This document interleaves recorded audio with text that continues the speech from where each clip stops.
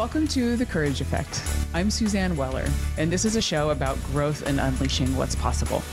You will hear inspiring stories about what courage looks like, how we navigate what's getting in our way, and the opportunities that surface when we choose courage over comfort. Let's get started. Welcome, everybody. This is Suzanne. You're listening to The Courage Effect. My guest today is somebody that I met when she was doing a presentation for the Elevate Network when we had met back in 2021 virtually. And actually, we've never met in person, but we've had numerous interactions virtually. And she is joining us today from Baja California.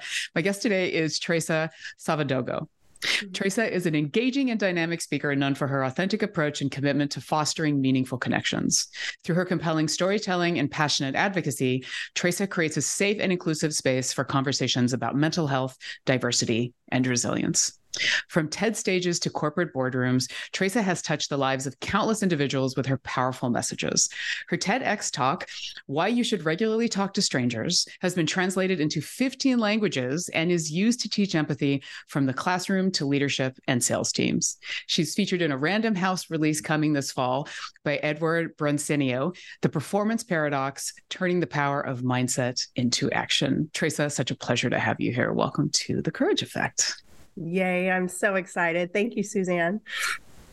So when I talk about your TEDx talk, I was blown away by it, not just by listening to it. I mean, I'm very passionate about talking to strangers, and because I know that's a fear for many people, and it has been for me in the past, undoubtedly.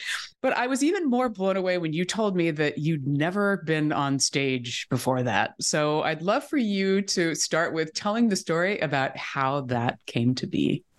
I love to tell the backstory because one of the things that I see when people do amazing things is we don't see the work that goes into it.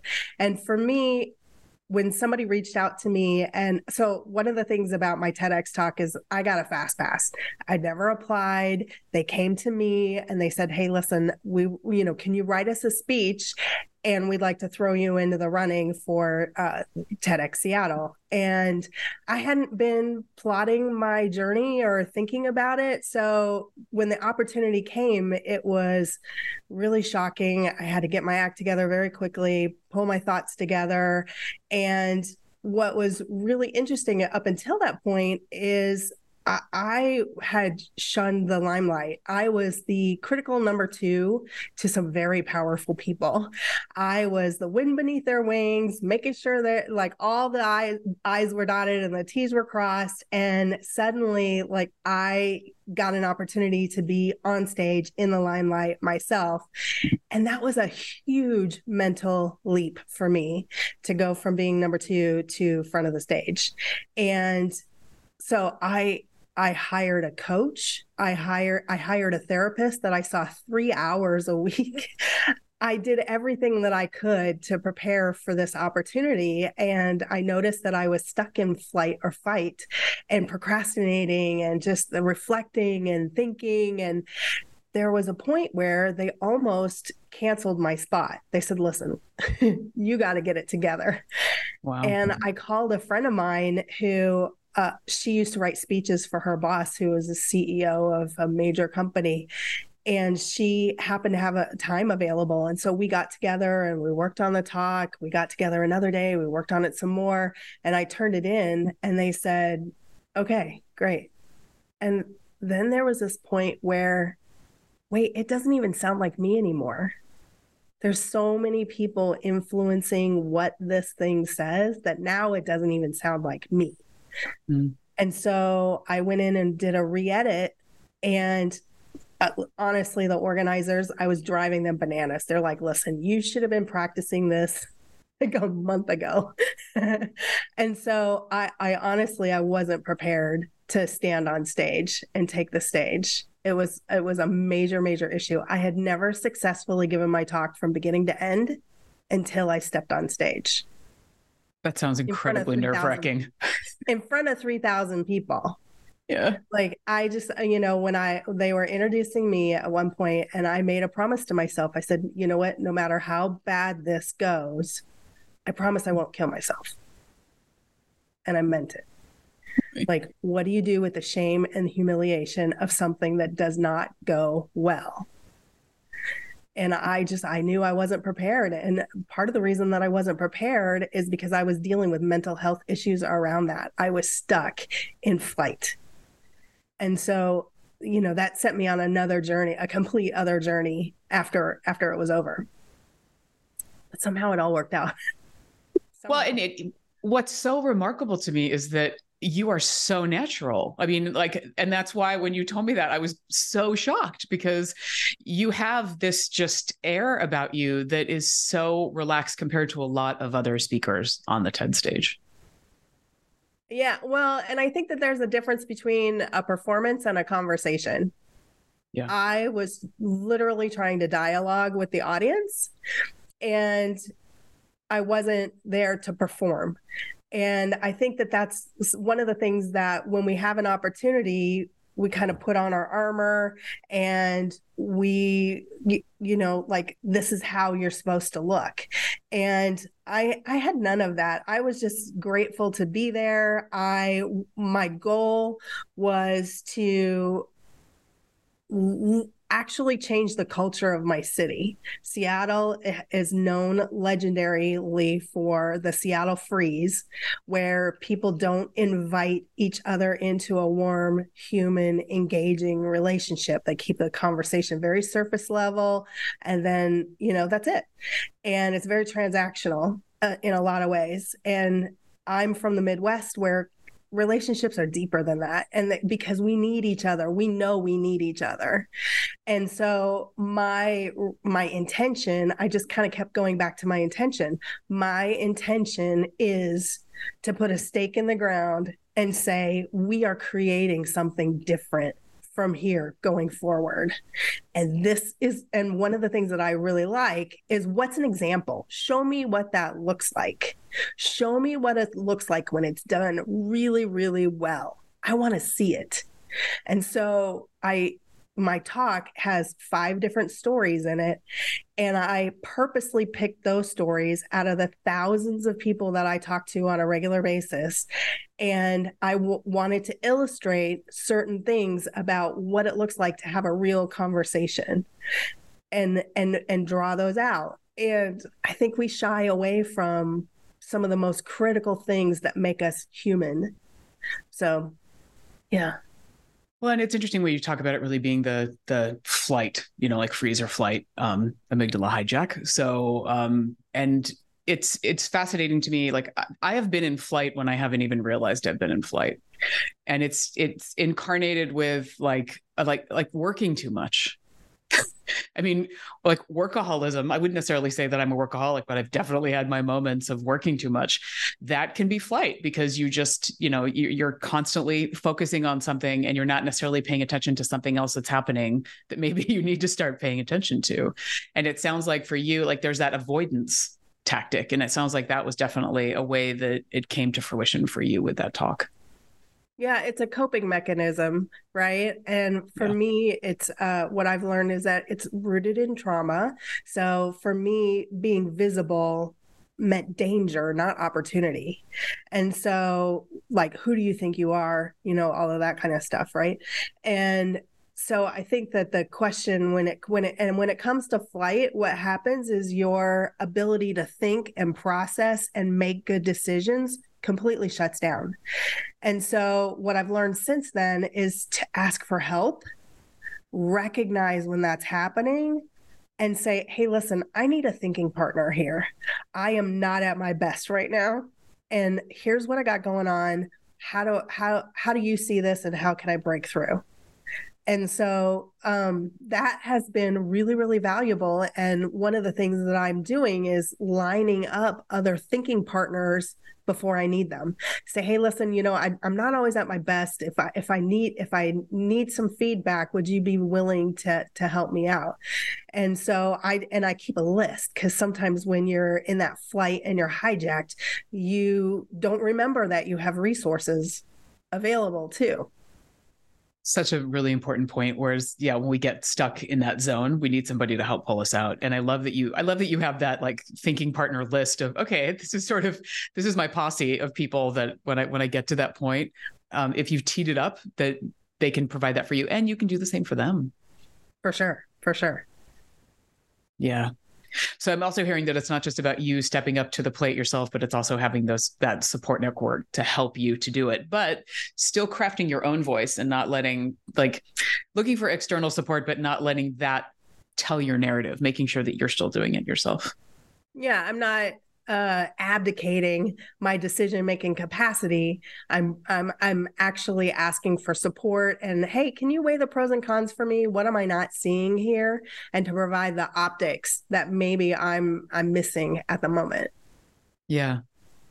Have you ever had somebody not want to be a thinking partner for you? Have they opted out of that? I've had people who agree, but then show up badly. Or not wholeheartedly. And in my crisis moment, that just feels like abandonment, right? It's almost like the most important person at a critical time when you need them most, and then they show up as a minimal viable player. And they're not giving you their best. And I think that that's also really interesting to, be like, it feels like a gut punch, right? And so that's where I've learned to have a team. So I'll ask a couple people instead of just being reliant on one, because they may not be available. They may not have the capacity, or they may not have the expertise to be able to be a valuable contributor at that moment. And so what's your backup plan? I think sometimes in the past, I was over reliant on one person to provide that feedback or to be a skilled thinking partner for me. And maybe they just didn't have the expertise or, whatever. However, it didn't work out. And so it's like, okay, well, if this doesn't work out, what's my backup plan? And I think that's important to know and recognize that that's, we get really hurt when those things happen, but they do happen. So how do you move on? Because you still need that feedback, right? Yeah. And it's so important too, I think, to get feedback from different people. So, and to know, like, depending on what you're doing, to make sure that that is the best thinking partner or feedback partner for that moment. Mm-hmm. Exactly. Yeah. Well, we have to take a quick break for an ad. So let's do that. And we will be right back. This is Suzanne. You're listening to The Courage Effect.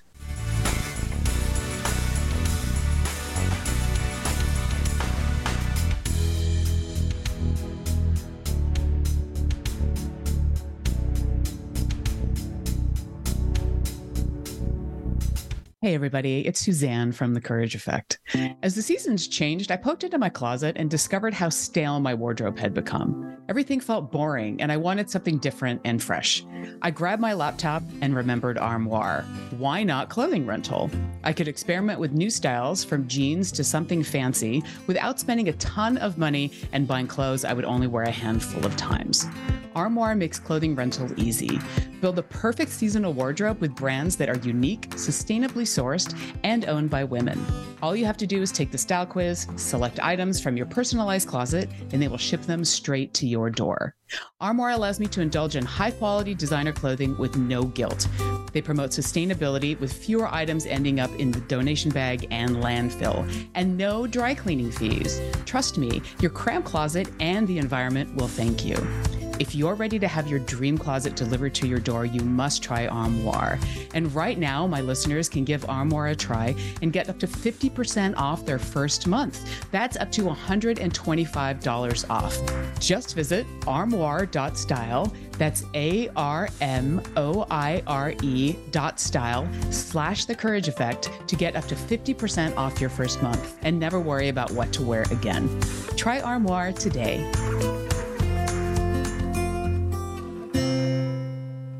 On the path to good health and well-being? Alternative Talk 1150 is the station for you.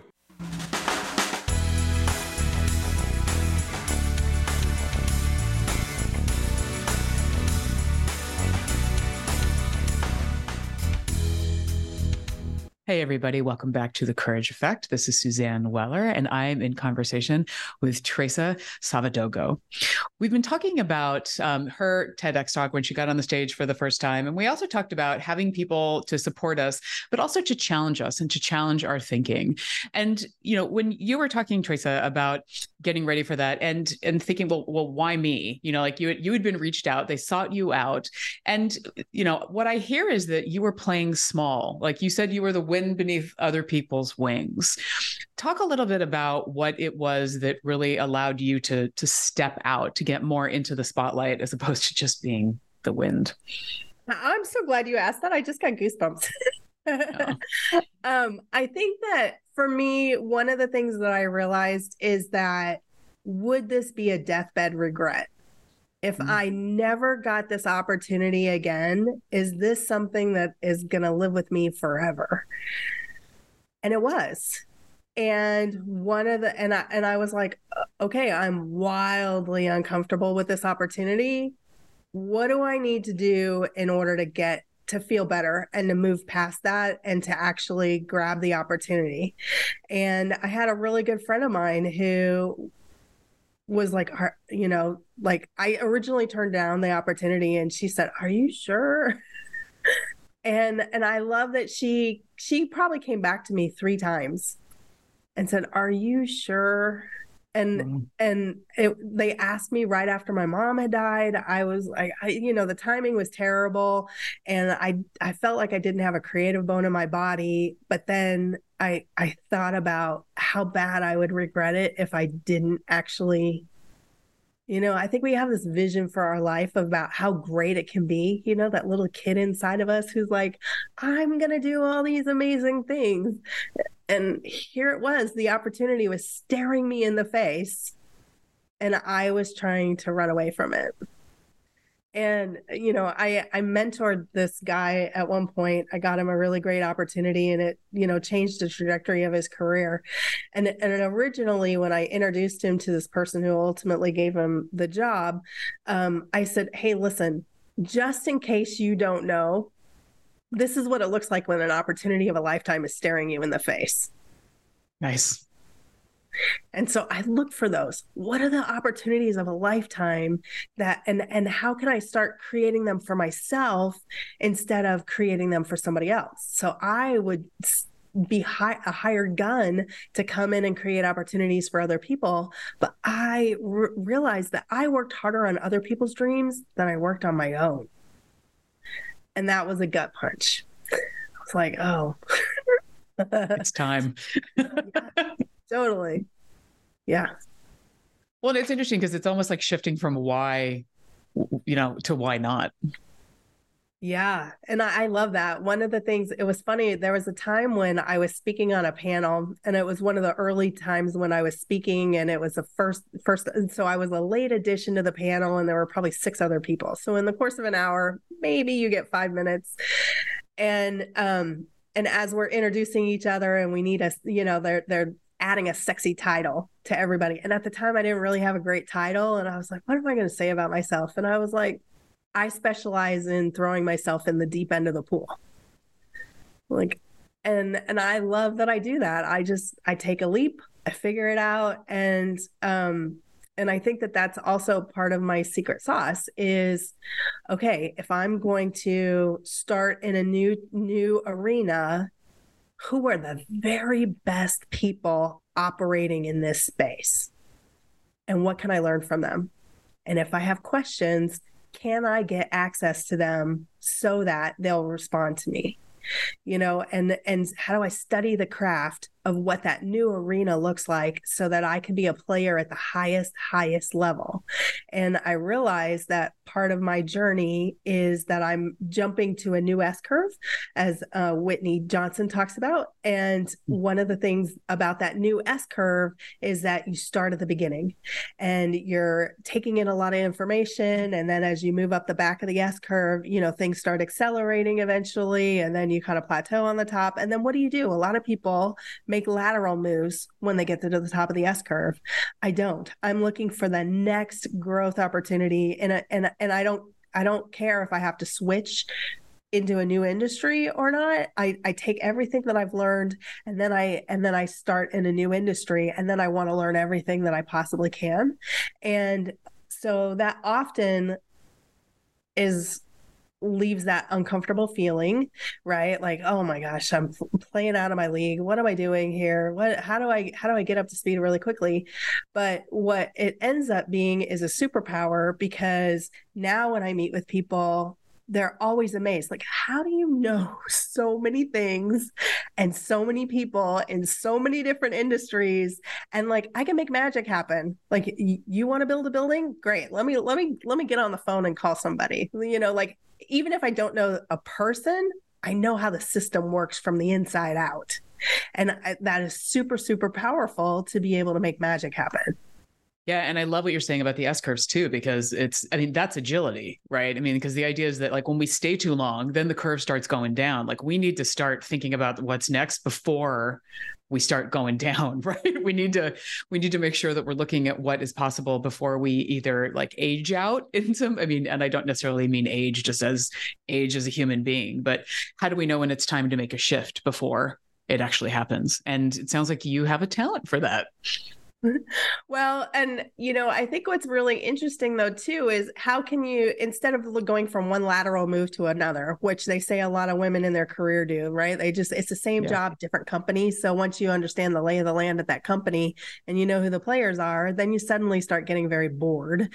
And I think that that's why a lot of women turn to gossip and, talk about things that aren't really relevant, is because they get bored. And so when you're super challenged and you're trying to acquire a new skill sets and all of that, I don't have time for that.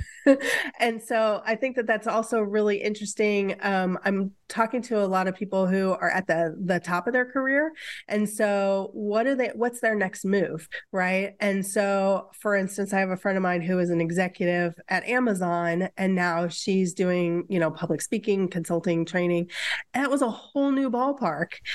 Granted, her first year out, she also tripled her income. So I think that's really amazing. But, to take that leap and to be able to be willing to learn that new space, to be able to bring in thinking partners, to be able to, pay for the services of help of people who can help you get to the next level and the next stretch assignment. I think it's so important, and we don't do it very often. And there's a way to do it better. Yeah, undoubtedly. Well, and the whole idea of just getting so in the grain, right? Like you're so ingrained in what you're doing, like this is the path and you're there and you just get comfortable. And there's a certain amount of ease that goes along with it. And what I'm hearing you say is that it really is about challenging beliefs. Going back to the idea of the thinking partner. So making sure that you're thinking about what else is there? Is this it? What is possible? And how might I be limiting myself through limiting beliefs or playing small? Yeah. Well, for me, what I also like to do is I have a very entrepreneurial spirit. I've had it since I was a kid. And one of the things that I love to do is see what is the company trying to do.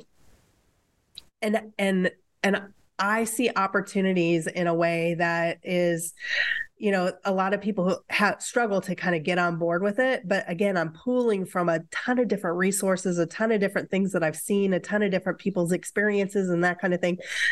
And I'm like, oh no, I'm so clairvoyant about how the idea is supposed to work that I'm like, this is a no-brainer. This is easy. This isn't a stretch. It's a stretch for you to adopt the idea, but it's not a stretch to actually execute what it is that we're trying to do.